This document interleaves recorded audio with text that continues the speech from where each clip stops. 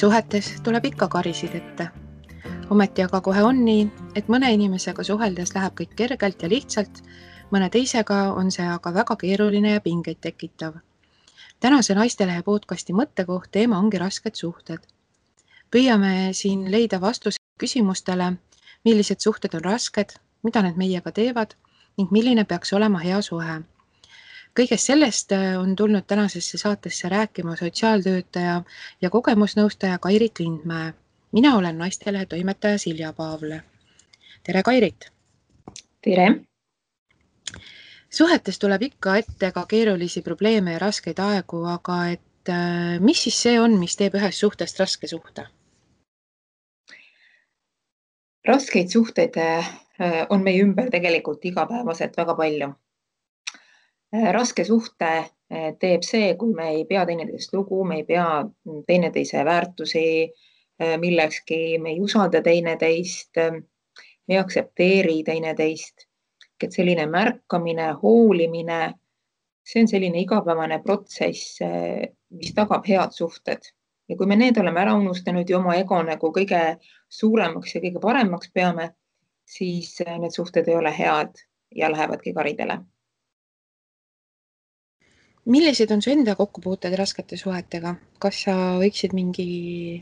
sooviksid mingi näite tuua, et saaks paremini aru? Ja raskeid suhteid on iga päev meie ümber väga palju, kus me räägime töökollektiivist, kus me räägime kodusest olukorrast, vanematega suheldes, lastega suheldes. Loomulikult on ka minu elus olnud väga raskeid suhteid. Ma olen ka mõned ise raskeks elanud, raskeks mõelnud või siis vastupidi neid võtnud rasketena. Et iga inimene on väga erinev ja väljendab ennast erinevalt. Ja kuidas me tast ka aru saame, on meil erinev. Et neid raskeid suhteid on olnud nii vanemate vahel kui ka pereelus, kui ka töökollektiivis. Et nii nagu igalühel meist ei ole selline igapäevane tore elu, vaid on keerulisemaid olukordi, on paremaid olukordi, nii nagu me parasjagu selle päeva nagu suuname või selle suhte suuname. Et me saame väga palju ise selles suhtes ka ära teha. Et kuidas me seda teist poolt võtame, kas me suhtleme oma vahel, kas me räägime need ebamugavad kohad oma vahel selgeks. Tihtipeale on olukordi, kus öeldakse, et pilt on, häält ei ole. Ka need on olukorrad, mis ilmselt väga paljudes peredes on tuttavad olukorrad. Aga mis on nende taga? Sageli just see, et me mõtleme oma vaatevinklist neid asju lahti. Võtame need reaktsioonid oma seljakotist nii-öelda, mida me sinna pannud oleme, millised on meie kogemused, millised on meie teadmised, millised on meie arusaamised. Ja vastavalt niimoodi me ka reageerime sellele teisele poolele. Teine pool võib-olla ei pruugi aru saada, et me oleme kuidagi solvunud või nendest välja läinud. Ja siis ongi olukord, kus pilt on, häält ei ole ja lahenduseks oleks väga tore, kui omavahel suudaksid inimesed rääkida ja öelda ilma igasuguste hinnanguteta, et minu tunded on hetkel sellised, mina sain niimoodi haiget või mis ta minus tegi ja teine pool siis aktsepteerib seda vastavalt. Ma olen kuulnud ka väljendit, et raske suhe on ebaterve suhe. Kas see vastab tõele? Absoluutselt. Ega meil kellelgi ei ole ju mugav olla, kui me tunneme ennast igas olukorras nagu halvasti. Ükskõik, kas on tööl, kus me tahame ennast hästi tunda, me teeme tööd südamega, aga miski suhe nagu segab meid või siis kodus, kus me tahame ennast turvaliselt ja hästi tunda. Me tunneme, et see suhe nagu ei ole hea. Loomulikult me tahame ennast tunda hästi ja see suhe peab olema igateviisi meile ka meeldiv ja turvaline igal viisil. Aga miks on ikkagi nii siis, et mõned suhted on raskemad kui teised? Me kõik oleme inimesed. Me kõik tuleme oma minevikust, kuhu me oleme korjanud oma teadmiseid, kogemusi juba lapsepõlves. Viimased 5 eluaastat on üsna paika panevad aastad meie elus, kus me teeme järeldusi, kuidas me hakkame tulevikus oma elu elama. Kuidas me saame siis kogemused, kuidas meid siis hooldatakse, kaitstakse, kuidas meie turvatunne siis luuakse. Tulevikus lihvib seda väärtushinnangute baasi, mis meile sealt kaasa antakse. Keskkond, sõbrad, tuttavad. Inimene on sotsiaalne olend ja tekitab ka teiste peegelduste tulemusena omale selliseid kogemusi. Inimesed käituvad hästi erinevalt, et me võime mingisugust ühte samat reaktsiooni peegeldada teisele erinevalt. Ehk et kas me alistume või aktsepteerime või käitume hoopis agressiivselt. See oleneb kõik meie sellest taustast, mida me oleme oma lapsepõlves kogenud, mida me oleme elust kaasa võtnud, kuidas meie väärtushinnangud on seal paigas.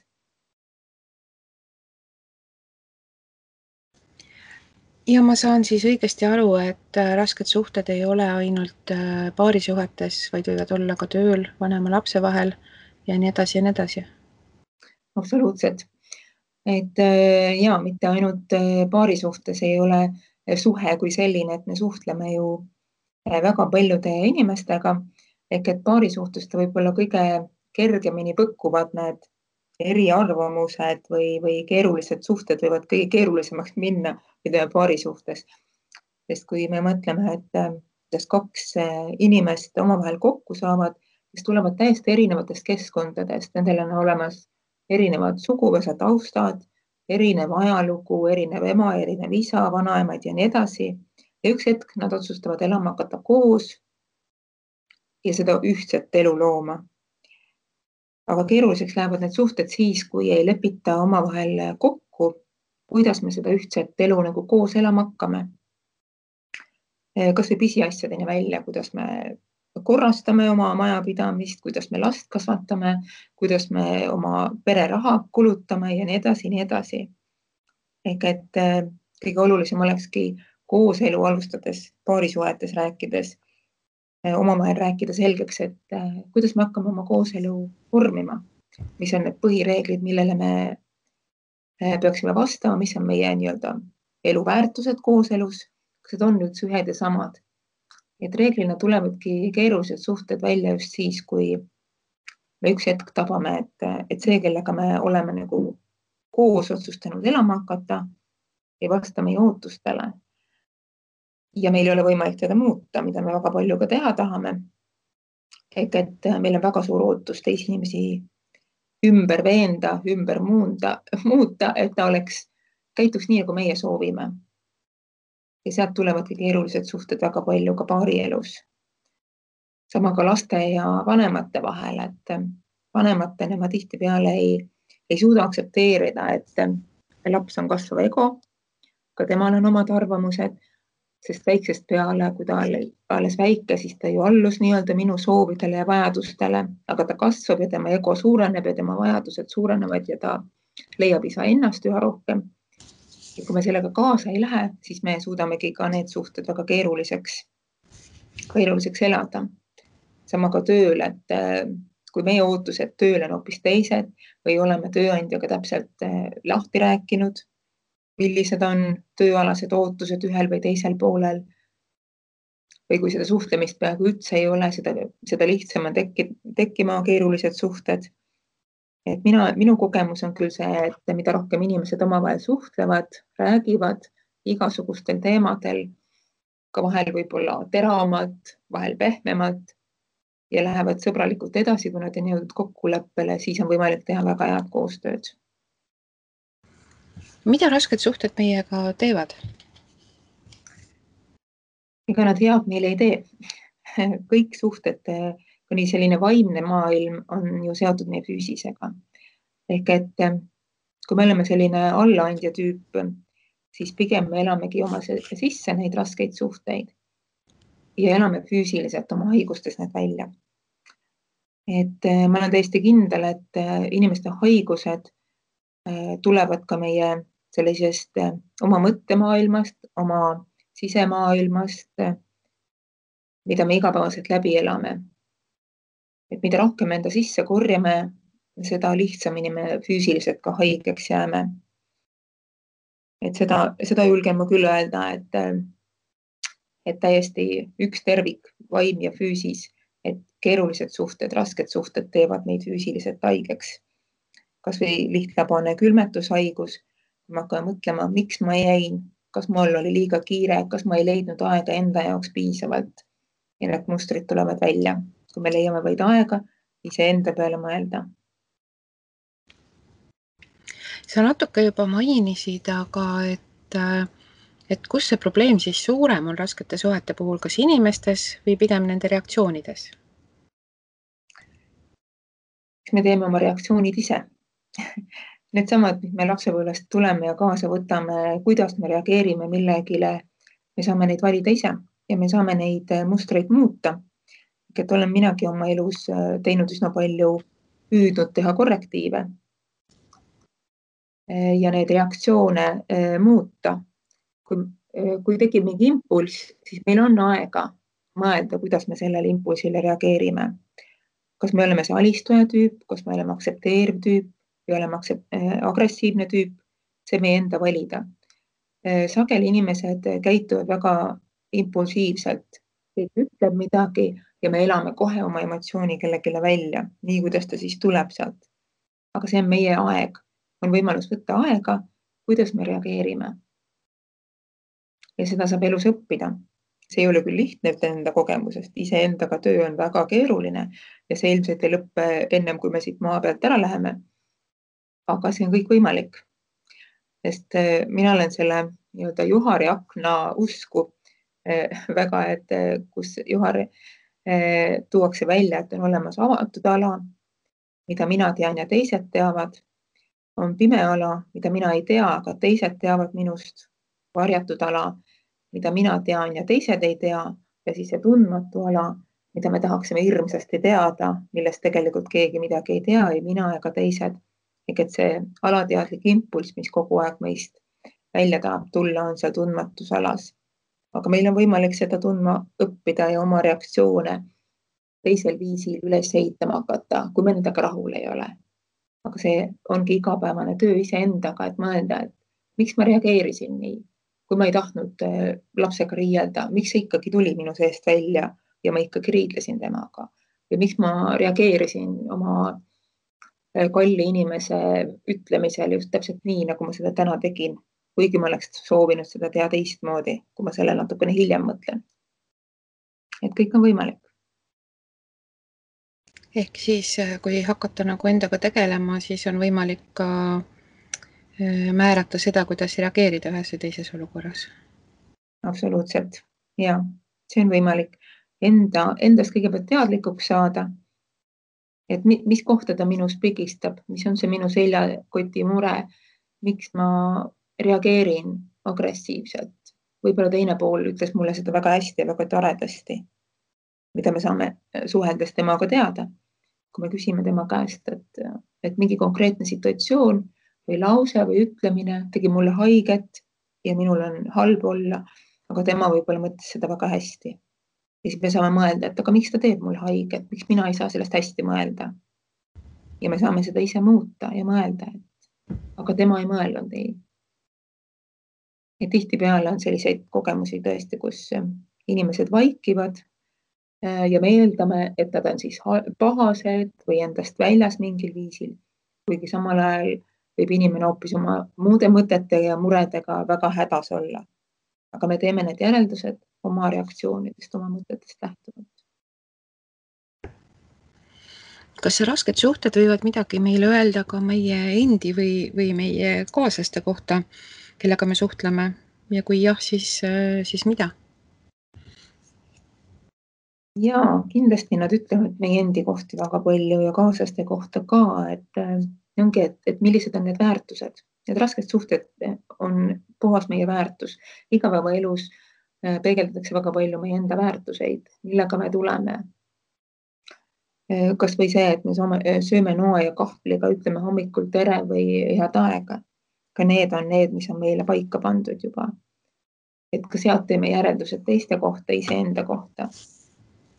Ja nad ütlevad, kui empaatilised me oleme või vähem empaatilised. Me peame nagu teisi inimesi märkama ja kui me hakkame iseennast märkama, siis me suudame ka teisi inimesi märkama hakata. Ja minu jaoks tõeline võlusõna on tõesti see, et me ei suuda teisi inimesi ümber muuta. mida me igapäevaselt pidevalt teha tahame, aga ka seda on vaja märgata, et me seda ikkagi teistelt eeldame, et miks me vihastame teiste inimeste peale, miks me teeme selle suhte nagu keeruliseks ja raskeks, ongi see, et me eeldame, et ta käituks nii, kuidas mina olen seda ette kujutanud. Aga see on võimatu. Kui me tahame, et ta niimoodi käituks või täidaks meie ootuseid, me peame temast aru saama, tema tajust aru saama, et ta käituks niimoodi, võimalikult palju selgitama talle. Et need suhted ütlevad meile väga palju, et millised on tema maailm ja milline on minu maailm ja kus need oleksid need võimalikud koostöökohad, kui me saaksime teineteisest paremini aru, kui me nendest rasketest olukordadest rohkem räägiksime. Aga et kui siis on mingil hetkel aru saadud, et üks või teine suhe on raske, et mida siis peaks tegema hakkama, et millest kogu seda suhtepundart harutama hakata? Esimene ikkagi see, et omavahel rääkida asjad selgeks.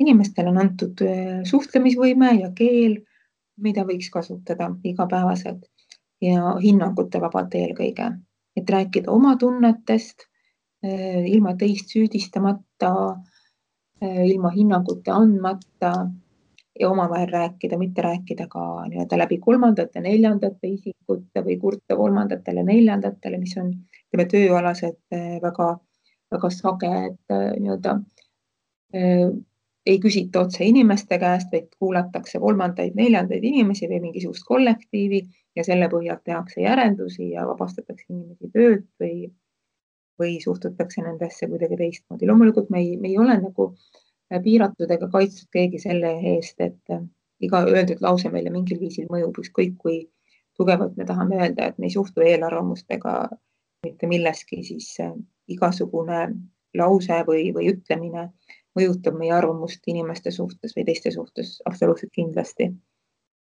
Ükskõik isegi kohtunikku on võimalik ju mõjutada, kuigi tema peab olema erapooletu, siis need erinevad ütlemised mõjutavad teda nii ehk naa. Aga kuidas seda harutama hakata, on ka võimalus see, et võtame aja maha, et me ei tee seda kohe. Me teeme siis, kui me oleme maha rahunenud, oleme kõik kokku leppinud aja, et mõlemad pooled saavad ennast nii-öelda ette valmistada, hingeliselt kui ka füüsiliselt, kindlasti mitte olukorda lahendada siis, kui on kõige pingelisem konflikt käsil. Et siis, kui me mõlemad oleme selleks valmis. Nii ajaliselt kui vaimselt füüsiliselt ja kui ei ole võimalik konflikti lahendada, siis absoluutselt on ka õige, kui lähevad teed lahku. Kõik kas peresuhetes või tööalaselt. Muidugi ema ja lapse suhtes on nagu keerulisem neid suhteid kaugemale viia, aga võib-olla siis mingi aeg mitte nii lähedalt suhelda, et sellist mõtlemisaega mõlemale anda. Et ei ole absoluutselt eluterve mitte kummagile poolele, kui me elame koos või töötame koos, aga pingelises olukorras ja me ei ole saanud neid pingeid nagu lahti arutada. Vahel on ka hea kaasata kolmandaid inimesi sinna kõrvale, kui me ise omavahel ei suuda seda teha. Perelepitajaid või nõustajaid, tööalased kõrvale. Ka see on väga hea, et tänapäeval on neid tõesti ju väga palju, kes selline kolmas peegeldav inimene seal suhte kõrval võiks olla. Et erinevaid võimalusi. Ja sellest kolmandast inimesest võib teinekord olla päris palju abi. Ja, tema on see, kes näeb hoopis teisi nurki nendes olukordades, mida need kaks poolt ei näe, sest nemad on ikkagi mingis kontekstis, nemad on selles kogu aeg sees. Ma tahaks loota, et ja rohkem inimesi hakkavad ka oma pereelu parandamiseks kaasama neid kolmandaid vaateid sinna juurde, et hakkab kaduma see müüt, et psühholoogi juurde lähevad ainult nii-öelda vaimselt haiged inimesed, et ka täiesti tavalised noored perekonnad, kes on hakanud alles koos elama, kes hakkavad ühiselt lapsi kasvatama, nende olukord on väga keerulised, sest need taustad on erinevad, rollid on uued ja seal hakkama saada ei ole absoluutselt lihtne. ja siis on väga hea, kui kaasatakse seda kolmandat osapoolt, kes peegeldaks seda, aitaks nagu mingil viisil edasi.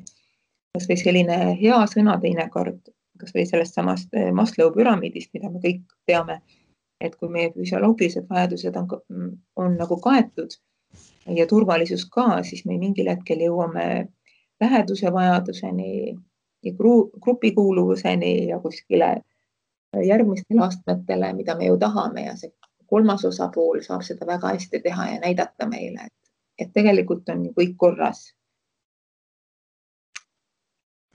Millised on sinu sellised üldisemad nõuanded, et mis aitavad suhet õigel ajal hoida? Rääkimine on üks, ma sain aru, aga kas on veel mingeid selliseid olulisi tegevusi? Rääkimine on kõikide asjade alus minu meelest, nii palju kui mina olen selleni jõudnud ja tõesti, kui vähegi suhtes tunda, et see on mulle ebamugav, ükskõik märgata juba väga pisikesi asju. Ükskõik kui pisikesi, kui te vähegi tunnete, et on raske olla, on halb olla, midagi on ebameeldivat, siis kohe mõelda, miks ta on mulle halb, kus ta on halb, kas sa pead minema kellegiga suhtlema, kas sa pead endas midagi muutma. Selline märkamine, igapäevane avatud meeltega ringi käimine on väga oluline, et märgata seda. Et tihtipeale inimesed sellises kiirustavas rattas, karussellis, me teeme selle töö ruttu ära, siis me saame järgmise tegevuse juurde minna ja siis järgmise ja järgmise, aga me unustame ennast selle kõrvalt ära. Unustame ennast märgata, unustame teisi märgata. Ja kui me seda märkame, et midagi on juba pildil valesti või tunneme, et midagi on nagu, mis minus häirib, ei tohiks seda panna kõrvale, vaid kohe mõelda, kust me saame seda parandada, miks see niimoodi minus on, kas see on ainult minu tunne või on see ka kellegi teise tunne. Muidu need rasked suhted jäävadki meile sinna pildile, kui me ei tegele nendega kohe ja mõelda nende peale kohe. Võib-olla me mõtlemegi ise välja, et tõepoolest väga palju asju on välja mõeldavad. Ja me võib-olla ise mõtlemegi mingil viisil üle, teised seda ei tajugi täpselt niimoodi, nagu meie tajume. See on ka normaalne. Ja me saamegi oma hingerahu tagasi, et jaa, tegelikult on kõik korras, et ma ei mõtle seda suhet enda jaoks keeruliseks. Ehk siis, kui tundub, et mingi inimesega justkui on suhtlemises pinget, siis tasub sellest rääkida, et võib-olla on see meie enda ettekujutus ja tegelikult on kõik korras. Saan ma õigesti aru? Absoluutselt. Ja kindlasti. Ja kui ka ei ole korras, et teise poole tunne on sama, siis me saame rääkida, et milles on see põrkumise koht. Või me saame minna elutervelt koos edasi. Aga on sul mingi näpunäide või nõuanne, et kas on rääkimiseks ka mingi selline hea aeg või lihtsalt seesama hetk, kui ma nagu tajun, et midagi on valesti, siis võtangi nööbist kinni ja ütlen, et kuule, et mis toimub? Või peaks kuidagi aega ka valima? Aega peaks selles mõttes valima, et mitte kohe, tüüpiliselt, mis me igapäevaselt teeme, on see, et kui me tunneme, et meil on halb, siis me kohe selle tunde, emotsiooni ja küsimuse valame teisele poole nii-öelda välja ja küsime tema käest. Aga võib-olla leppidagi mingi konkreetne aeg kokku, et räägime täna õhtul peale õhtusööki näiteks, et mul on üks mure, mis puudutab, ma ei tea, meie laste suhet või mida iganes, täpselt nii palju, kui eks igaüks on oma elu ja oma suhete ekspert. Ise te peate ära tajuma, kui palju seda infot nii-öelda teisele poole ette anda, et mitte nüüd temas mingisuguseid emotsioone üles kütta. Et öeldagi, et hakkame räägime täna õhtul need asjad natukene, et mul on mingi mure. Siis on teisel poolel aega ette valmistada ja ka teil endal natukene rohkem nagu mõelda, mida te täpselt teisele öelda tahate või mis on teie mure. Aga silmas tuleb pidada tõesti seda, et teist poolt te muuta ei saa ja emotsioonid ära kõrvalt jätta, selline teineteise süüdistamine ja emotsioonid, et saate rääkida ainult enda tunnetest, et mis see olukord minus tekitab, mida mina tunnen ja siis anda võimalus rääkida teisel poolel, mida tema sellest arvab, kuidas tema seda olukorda on tajunud. Aga kindlasti tuleb valida aega, mitte kuskil autoroolis hakata asja arutama või filmi ajal, kui te viised filmi vaatate või et need ilmselgelt ei vii mitte kuskile või tekitavad liiklusohtlikud olukorrad veel omakorda. milline üks hea ja täisväärtuslik suhe on? Et me oleme rääkinud siin raskest suhtest hästi palju, aga et milline on hea ja täisväärtuslik suhe? Armastussuhe, teineteisest hoolimise suhe. Mis on hoolimine? Teineteise märkamine, teineteise ootustele vastamine. Ja see, et hea ja täisväärtuslik suhe on see, milles me oleme tegelikult kokku leppinud. Et mis minu jaoks on hea ja mis on teise poole jaoks hea. Ja see tuleb ka sellest, mismoodi meie mineviku kogemused need samad on. Et kui me võtame peresuhte näiteks, et kui mina tulen perekonnast, kus isa tõi iga päev emale lilli, aga teine pool tuleb perekonnast, kus võib-olla kunagi ei toodud naisele lilli, siis meie ootused on erinevad. Ja siis ongi, kui me tahame seda koos toredat ja head täisväärtuslikku suhet elada, siis peame need asjad lahti rääkima, et kuidas me siis meie perekonnas käitume. Et minu ootused on suurtele lilledele iga päev, kas ta siis täidab need või mitte, või ma aktsepteerin, et okei, minu mees ei tee seda, et las ta siis olla, et ka see on täisväärtuslik elu ja suhe minu jaoks, kui ma neid lilli iga päev ei saa, mis siis, et minu emale neid näiteks toodi. Et see on kokkulepe, ka tööalaselt täisväärtuslik ja hea suhe on see, millised kokkulepped oleme teinud, kas me peame nendest kinni, kuidas me usaldame teineteist, kas me saame kõikidest asjadest rääkida, kas me peame rääkima kõikidest asjadest.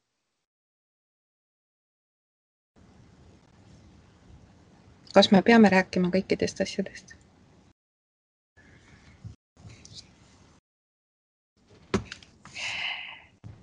Pigem rohkem rääkida kui vähe rääkida. Aga tuleb ära tajuda, mis on oluline ka rääkida. Et loomulikult tööandjat ei huvita teie peresuhted või isiklik elu, muidugi oleneb tööandjast ja oleneb mastaapidest. Aga reeglina seal on hoopis teised teemad kui koduses olukorras. Et pigem rohkem kui vähe. Mis on olulisem, mida üldse suhetega seoses meeles peaks pidama? Endaga tegelemist. Suhetes on alati see, et ennast märgata, rääkida. On vähem empaatilisemaid ja rohkem empaatilisemaid inimesi. Ka seda saab õppida, kui tahta. Jälle iseendaga tegelemine. Ja tahate iseendaga tööd teha, siis see on võimalik. Ja võtta aega iseendale ka. Suhetes või nendes igapäevastes karussellides on väga oluline leida aega iseendale.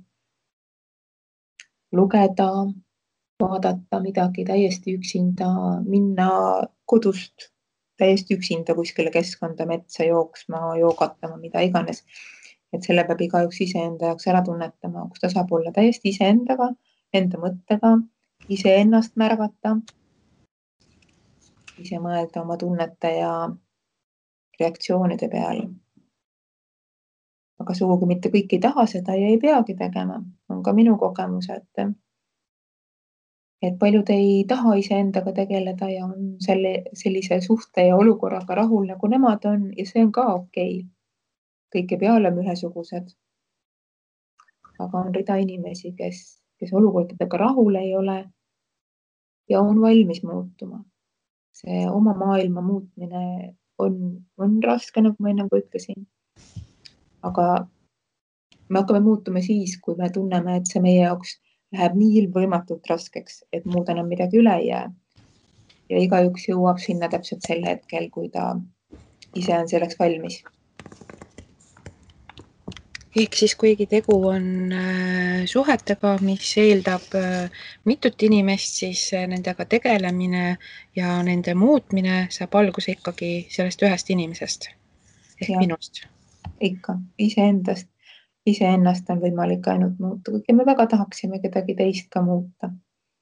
Isegi mitte oma järeltulevat põlve last ei ole võimalik muuta, teda on võimalik natukene vormida ja kaasa aidata ja talle peegeldada meie enda elukogemusi, aga temast kasvab ka isiksus, nii nagu tema seda tahab.